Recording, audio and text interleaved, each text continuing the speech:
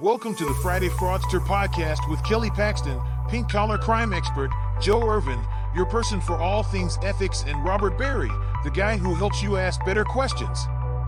Join them as they discuss sad, funny, and sometimes disturbing fraud stories. Be sure to catch past episodes on your favorite podcasting platform or go to www.fridayfraudster.com and grab some CPE while you're there. Hey everyone. What's up?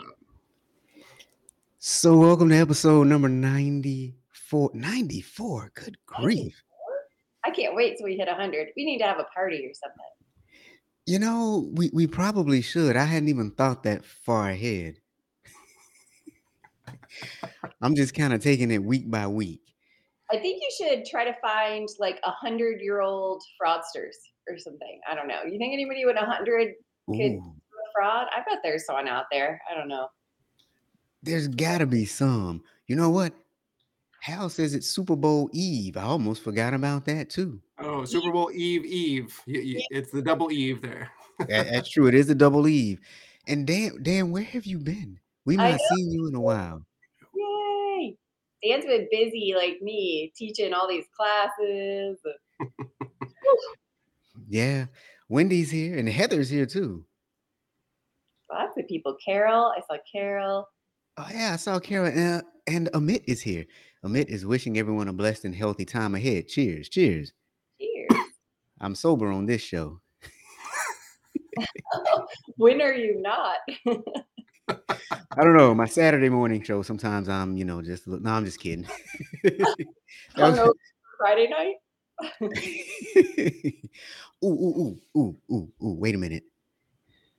Joe, Thomas, I got a question for you all. I'm ready. Have you ever had a boss tell you to do something that you should not do? Yes. But I'm not going to elaborate. Thomas? I've had them bend things a bit, especially in the consulting industry. But no, nothing that was highly questionable or that wasn't too bad. But, definitely bending the rules a little bit from time to time.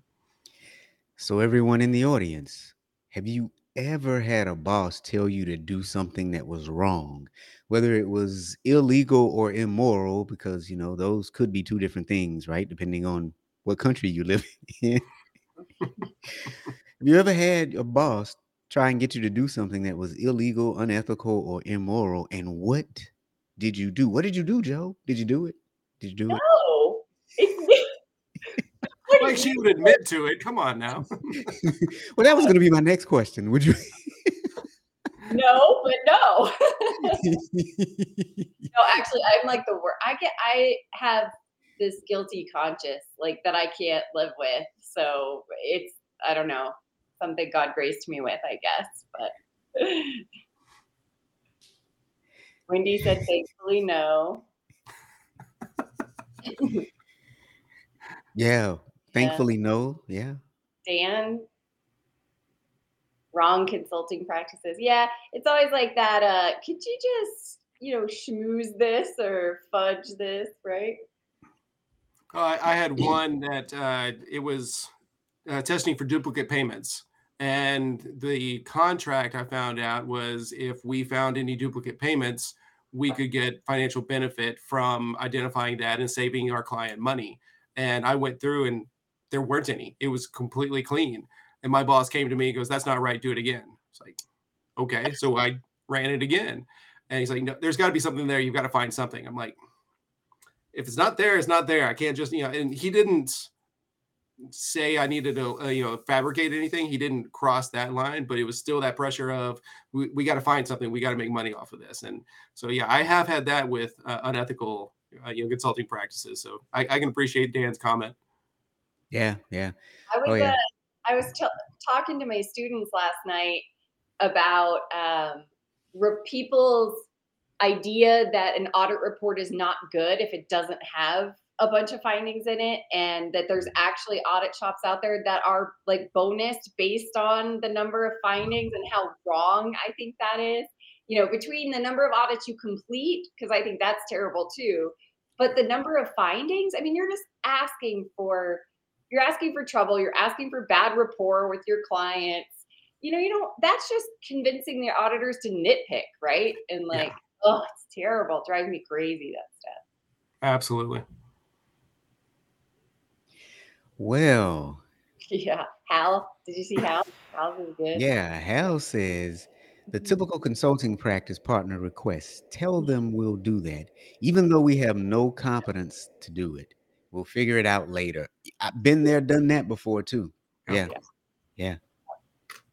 That's Now why Dan says, anyone that comes, that is why I get the bad rap, Dan. That's why anytime anybody comes to me for like communication training, I'm like, let me introduce you to my friend Robert Berry. You don't accept clients where you are not the expertise in that area. yep. And that's why when they ask about ethics, I say, wait, am I pointing? Oh, I'm pointing the right way this You time. got it right. It's always backwards on your screen, right? So I know. I got it right. that reverse Oh, brain wait. thinking. All right. So today, my friends, Today's about a bad boss that today do bad things. Today is about a bad boss. Mm-hmm. In less than a year, authorities say that a bank manager lined his pockets with a kickback-like commission scheme where he collaborated with bank customers as well as a former bank employee and other associates to submit falsified paperwork for more than 80 loans worth $30 million under the Paycheck Protection Program. I know it's kind of like when I read this one, I was like, oh, not PPP loan fraud again. But this is one of those like very sad. It was actually, I just put the article link. I thought the article was really well written because it gave some stats on PPP loan fraud. And I think it is one of those things we are just still finding out about all the fraud during the pandemic. I think we knew this was happening, but this was a huge scale of, fraud. But I don't know. I think it's going to come out more and more still. 100%. So for those who don't know what it is, let's give a baseline here. The Paycheck Protection Program was approved by Congress in 2020 and was designed to help businesses after, the shutdown because of the pandemic. Now, under the program under the CARES Act allowed for loans to be forgiven as long as borrowers followed specific criteria laid out by the Small Business Administration. Now, those funds were to be used for payroll and overhead and things like that. So now the government was determined to inject money quickly into the economy. And so they bypassed many controls that you would normally put in place in a business. And so now they're saying that it's an unprecedented level of fraudulent activity that has occurred. Yeah, the stat from 2020? Yeah, August 2020. So think about how early on that stat was 70,000 fraudulent loans of $4.6 billion. So, I mean, it's probably, 10 times that amount. That's the sad state of affairs. Yeah. Now, here's what they're saying about this guy. They're saying that he was the mastermind behind it, but he would recruit bank customers to apply for PPP loans and help them fill out the actual applications with fabricated information about the number of employees that they had, their payroll expenses, and their gross revenues. So I'm assuming he was going after customers in their business account customers. Then it says he allegedly used his position at the bank to try to ensure that their loans and applications were processed by his bank, but he made sure that they were approved by another department. So because he understood the system, he understood how to construct the application so that they could still be legitimately approved, legitimately in air quotes, with false information. Yeah, I think that's the saddest case in this story to me is that the real downside was that the government and the banks, I mean, everybody kind of removed controls, right? It's like the unemployment frauds we talked about. And that's the ultimate cause that let this guy get away with it. I mean, yes, he lied on the applications, and these people didn't really need PPP loan frauds, but it went through the process the right way. He wasn't the one approving it. It wasn't like a segregation of duties issue Right. ultimately at all. I just wish they would have at least made people like check that you actually had a business before you got a PPP loan fraud. I mean, it's like putting an AP control in. Like, can you just check the website? Does the business have a website? Because this is such a great preventative control, for Yeah. fake vendors. Yeah. Anyway, I had another thought when it came to this too, though. Oftentimes people go to bankers or financial advisors and they just trust what they say. So I could imagine some people who actually were customers and participants may actually be somewhat innocent, where they may have had two employees. He may have said, add an extra zero and turn that to 20. And they probably questioned him saying, are you sure? And he said, yeah, we do this all the time. The government is helping us out. You deserve this money. And so some people may have kind of been duped. I think this reminds me of the 2008 the housing crisis too, because Exactly. I always talk about how that whole crisis falls in one of my 7 deadly ethical sins, the one where everything's a gray area. So it's kind of like when everything becomes gray, when the controls get taken away, it's not black and white anymore, and everybody thinks they can fudge everything. And that's what happened with the PPP loan process too. But in 2008, we were just, underwriting standards went away in the housing, everybody was getting a loan from the banks because the bank said, hey, the government wants us to do these subprime mortgages and this is what happens. Like, when are we going to learn from the mistakes that we've made in the past? And you're both probably right that there's probably people that were walking in that were business customers, and they're told, "Hey, you can get a PPP loan, and we can make sure it happens." And I knew I was a small business owner. I am still a small business owner, but I knew small business owners that were desperate for those funds, and they could not, because remember, those windows would open very shortly to apply for a loan, and then it would close back up again. They say we couldn't even get the application in, let alone go through the process. And so I could see definitely taking advantage of some desperate business owners. And I mean, I won't lie, if I were in that situation and I was desperate to pay my bills, to pay my employees, I don't know if I could have said no in that kind of situation. It was a desperate time, and it's sad. Hopefully, they get a little bit of at least a reprieve, or maybe not a reprieve, but hopefully the FBI and others are looking at them saying, okay, who were complicit and who were just desperate, and hopefully they can judge it that way. But yeah, it's such a sad situation there.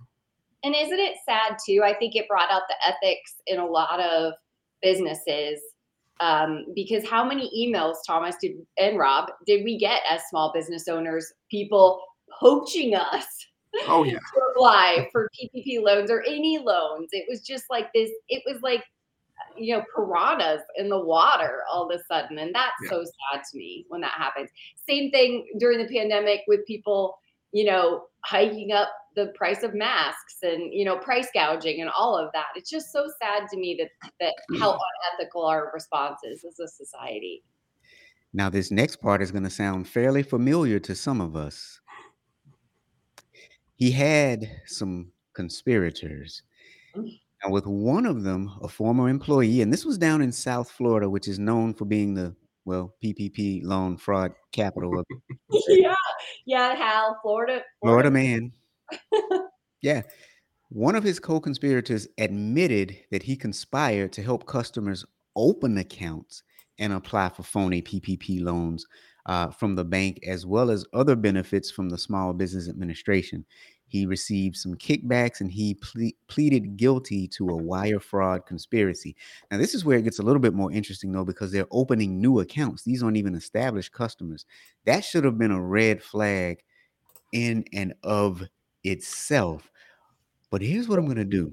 maybe, but like think about how many of us got emails from strange banks. Come open a loan at our bank, I mean, during that time, it wouldn't have been a red flag, I don't think. Yeah, you might be right. Florida is not Florida. Yeah, you might be right. Now, Dan says, I know of situations where dormant LLCs were brought back to life to get loans. Wow. Yeah, And absolutely. then Hal says the goal of the program was to get money out quickly and make loans. Given the situation at the time, and fraudsters, well, no surprise, yes, they did take advantage, which is unfortunate. Did you get the stats of this guy though? I mean, I like that you titled this episode, kind of the bad boss illusion, because he oversaw or managed 80 employees at 27 bank branches. I mean, This was a guy who probably, it didn't say how long he had been at TD Bank, but I mean, this is a guy probably a lot of employees look to on how to behave. And I mean, this wasn't just some random, bank loan officer, I don't know. That was different to me in this one. Oh, very much so different. Yeah. I didn't even catch the fact that he was overseeing the 80. What came out to me was that there were 80 employees at 27 branches. That averages about 3 employees a branch. How does that work? Well, he probably just oversaw the loan people or whatever, right? Like maybe so. Yeah. You're like, the numbers don't quite add up here. But I will say they do run their branches lean nowadays. All right. So before we go on with the rest, because there's a couple more co-conspirators, and then there's some evidence of PPP loan fraud that we want to show. Yeah. The Instagram. So, but before we go any further, I think there are a couple of things we need to talk about. I think Joe and Thomas might have a surprise for a few people. Inspiring about something. This is the second time I've seen Thomas this week. A little bit of discussion. Yeah. So first, I think I need to get a drink first so I can talk right. Hold on a second. This is how big the announcement is. So I did with a prop. So what's really great is Robert doesn't even know what's being announced here. So it's always fun to get live reactions, right? So the last I checked, Joe, you've got a fraud retreat coming up in August, right? And so we're going to go in there and learn how to commit fraud and really be able to make a lot of money. So you're going to be there, Rob. You're going to be there, right? Yes. Yes. Yep. And then Kelly's going to be there. Trent, I believe, is going to be there. Lots of friends, and also I want to buy the first round of drinks for everybody. Woohoo! How's that sound? Yeah. Actually, let's make it a little bit bigger than that. Revision Management Consulting is going to be co-sponsoring the happy hour for the fraud retreat in August. So I will be there. It was funny that Rob, you mentioned about not being drunk on the show this morning, but I mean, Thomas is like, wait, did Joe tell him? So, Joe, I really appreciate the opportunity, and I really look forward to being up there and seeing so many people in person. There's so many of us that jump on Zoom calls or interact on LinkedIn or even on this show, and so it'd be great to actually be all together in one room, enjoy a few drinks, in between, and just have a great time. So I really look forward to it. Yeah, so I learned this week, Dan, if you're still on, that you haven't met Thomas and you both live in Houston. So Dan will hopefully, fingers crossed, be there again this year. And I just want to say thank you for coming. And I want to let everybody know kind of how this conspired. Is a attendee at the fraud retreat last year did a fraud investigation for a client and was asked to put a memo together about the controls or lack of controls that allowed this fraud to happen. And so she reached out, she wrote a great memo, but she wanted me to look at it with like kind of our internal audit controls and experience. And I just immediately thought of the fact that a lot of the people that attend the retreat need that additional education. And if not even the education on controls, but just having somebody they can punt to in their network to pass that work off to, because this person was great at what they did. They found the numbers, you could quantify the fraud, but then just making sure all those controls are in place going forward. That's where she could pass off to Thomas's firm really easily. So that's why I wanted him there, and I wanted, his expertise in the room too. So I that's my appreciate it. yeah. I'll Yeah. bring out. I think it was a little bit fuzzy, but I'll bring copies of my book as well, the Internal Controls Guidebook. I'm hoping to have my IT controls guidebook for private businesses out well before then, so I'll make sure I bring both of those as well. So yeah, I look forward to it. It'll be great. It is Yeah. going to be a fun time, and Heather says it's fun having drinks with me. Heather, shh. Dan, Hal said it was fun. Oh, fun that Thomas is fine. That is fun. That's fun. And Dan says remediation is part 2 of a fraud investigation. Absolutely agree. And I think we're going to do a really good job at the fraud retreat doing full circle this year. We spent a lot of time last year on examples of fraud and fraud investigations. We all played the fraud investigation game, with Leah, but we're going to kind of full circle it, having Rob there this year and Thomas. So, what other add value can we give?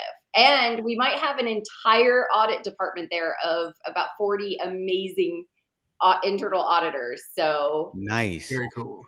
So now, while we're here and we're talking about this retreat, let's just give people all the information that they need in order to sign up. So you guys sit tight for a few minutes. We'll be back in about 60 seconds. Take a look. Do you want to have frank fraud discussions and training in a fun environment? And no, that's not a trick question. Joe Irvin, author of Becoming the Everyday Ethicist, is inviting you to the 2nd annual Fraud Retreat. We have a variety of visionaries, including Paul Roberts from the FBI, who worked on the Bernie Madoff case, Marta Kadavid, co-developer of the Fraud Explorer, Kelly Paxton, the pink collar crime expert, and many more of your favorites. Join us August 3rd and 4th in Denver, Colorado at The Cube, a unique space designed for you to live, learn, and create. For more information, visit www.fraudretreat.com. Fraudretreat.com. You are so talented, Robert Berry. Thank you for putting that together. You are quite welcome. You are quite welcome. So, if you're listening and you're coming to the Fraud Retreat, drop a heck yes in the chat for us. Let us know that you're going to be there. I'm just curious so that we can take a tally and make fun of you if you don't show up. Hey, you guys did that to me last year. Don't do that to others this year. I mean, it was fun when we did it to you, so wouldn't it still be fun if we do it to others? That's cool. Stop that. Peer pressure is one of those, groupthink peer pressure, brainwashing is one of those unethical things I talk about. Darn. Yes, ma'am. Okay. So now, back to the case at hand, though. He had another co-conspirator. This guy was the president of an auto sales corporation in Miami-Dade, and he also collaborated with the guy and others to falsify PPP loan applications for his company and other businesses. He pleaded guilty to bank fraud conspiracy in July, but he failed to show up for his sentencing, and so now he's on the run. And there was another person, the president of 2 Miami-Dade companies, one called Black Hookah and the other called EJ Networking and Security Service. He's accused of collaborating with our banker, too, to submit bogus PPP loans. And in court, he's expected to plead guilty to wire fraud conspiracy. So this was like a fraud ring, It really was. What about that last guy, the last Miami man? That's what it says. It literally says Miami man. It was another like millions. They said he's 28 years old and he may face 20 years in prison. I mean, is that really worth it? I guess. And for the is that the one you're going to show the Instagram? Him and his. Yeah. Yeah. Yeah. Well, and I think what's interesting too is you don't necessarily see these frauds occurring and people using it to feed their families or to buy reasonable homes. And I think that part is really, really weird. It's usually done in excess where they're looking at where they're buying Lamborghinis and then posting it on Instagram. What in the world? Hmm. So I just listened to an American Greed podcast episode. I know it's like a show and a podcast, but I like the podcast because I like listening to the guy's voice. But there, I know, right? There is there's an episode. I think I'm gonna forget the name of the company, but it was like Clean Green or something like that company where it was the government initiative on biodiesel, and your company had to make biodiesel or give out those REN credits. Do you guys remember hearing Yep. about that? So there was a guy who literally was faking. He was using Excel to make fake REN like numbers to sell to companies like ConocoPhillips, and that's how they were getting their credits. And he literally got caught because he bought so many vehicles that he kept parking them on the street of his neighborhood. At one point, the neighbors said there was 14 like Porsches and Lamborghinis and all these on the street. The school buses for their kids refused to go down the street. So literally the moms were the ones that caught this guy because they called the cops. And they're like, somebody has to figure out what this guy is doing. And they literally said he probably would have gotten away with it for like years and years longer than he did if he hadn't have been so excessively buying cars and parking them on the street. And I was, Insane. right? I'll find the episode and put it in the comments. It was just fascinating to me. Fascinating. And yet another sad case where government failed. Sorry, but it did on that whole program because it just didn't serve the purpose it should have. And there was fraud. But anyway. When I was doing some research on this article, another article came up, and it had also in South Florida someone that stole money from the PPP, but she got a Bentley, but she didn't buy the Bentley, she leased the Bentley. If you have all of this money, why are you leasing? Of course, I'm against leasing cars anyway, but that made no sense to me. I'm going to lease the Bentley, and whenever it's gone, all of the money I stole is also gone. That just floored me. Yeah, that's sad. I mean, that's like not smart. Yeah, I'm speechless. The episode title, sorry, it's called Easy Being Green. It just made me laugh. But I mean, greenwashing, I'm actually talking to my students about that right now because we're talking about governance and ESG. And I mean, this is stuff they need to look out for. Yeah. All these great programs, all my mind goes to is how can people defraud the program or work around the program or get money from the program? That's what people think about. Yeah. Yep. 100%. Wow. So, yeah, this one they're saying was one of the biggest fraud rings for PPP loans, and it was in South Florida. And this was a well-connected network of people. But doesn't it kind of remind you of, on a smaller scale, the Wells Fargo situation where they were opening up bank accounts? Yeah. I actually was going to say that earlier when I went to the mortgage loan crisis. I was like, it was either that or it was the Wells thing. Yeah. Yeah. Yep. Can I just say, since Kelly's not here, we have to plug Kelly because there was a lawyer quote in the article that Kelly would have surely pointed out. So I've got to get out my inner Kelly.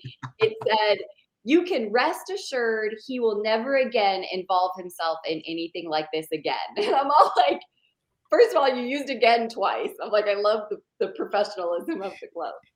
You can rest assured that he will never again involve himself in anything like this again. And it's like, oh, really? Okay. Yeah. You're a lawyer. Yeah. So that's my inner Kelly for the day. I love the quote that's just above that one from the bank itself. To protect our customers and the bank, TD has strong processes in place to identify, investigate, and deter potential fraud. Really? Yeah. But then it goes on to talk about how this unprecedented level of fraud activity was because of a lack of control. Right. Of course, that's not at the bank. They blamed that on the government's lack of controls for the PPP process. But Yeah. yeah. Well, I was thinking about this one and what controls could have and should have been in place. And the only thing I could really think of was you should have been flagged if a brand new account was opening and you were taking out a PPP loan. But I just, maybe not. I just don't think so, Yeah. Rob, just because of the unprecedented of the times. People were going to banks that they never had banked at to get the loans because theirs weren't doing it anymore. A lot of them, did so many and then shut down. And so I think people did go open new stuff. I don't know. That's just my gut. And thinking about other data analytics stuff that we would do in a normal course of business, like this banker opened an obscene amount of loans in a month, right? Like that would be a red flag, but not during this, right? Because what did Dan say? The bankers were given like 10 to 15 minutes to just get it done. I mean, they were on a numbers mission, so we couldn't even do our normal checks. So you couldn't even compare it to banks in other regions because there's a high concentration of wealth in South Florida, So that would have been, this would have been a hard one to catch.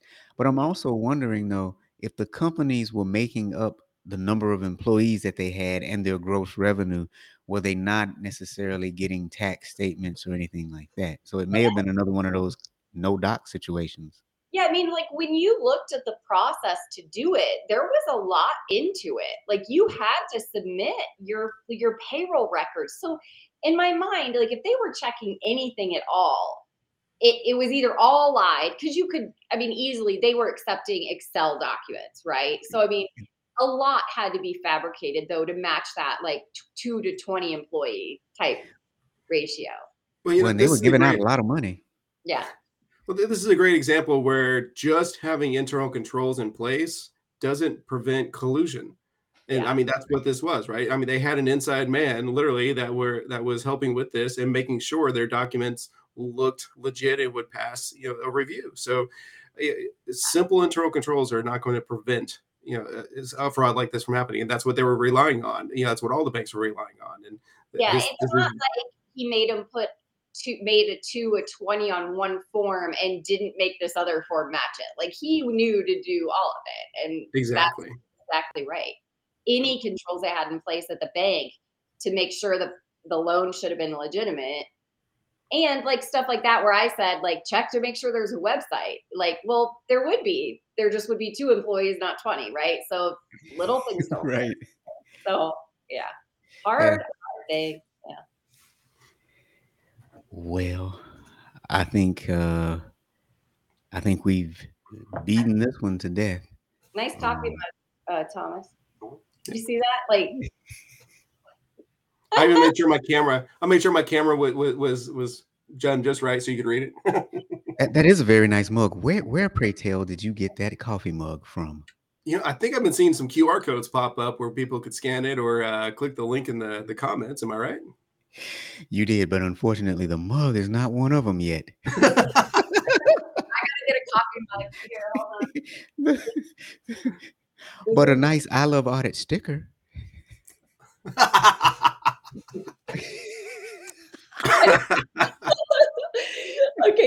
Okay, for those of you listening, you won't get this at all. I would never say that this is me, but I love flamingos, and a good friend of mine started a charity called Join the Flock. So every time somebody sees a flamingo, I have a whole shelf over here that's all flamingos. So anyway, That's my goal for the day. I need one of those cups because, quite frankly, when I'm on some of those Zoom meetings and I hear BS come out, I can just take a sip.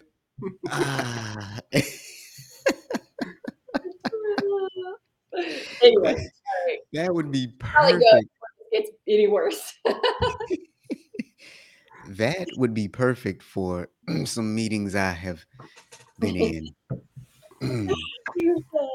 All right. Well, thanks for the fun announcement on the Fun Friday. Hope everybody has a good weekend. Happy Super Bowl. Who's going to win? I know who I want to win, but I don't know if I want to say it. It might really polarize our group. Nah, my team is not even in the running, so Yeah, mine isn't either. All right. My real team. Well, all right. We'll see you next week. Bye. See ya.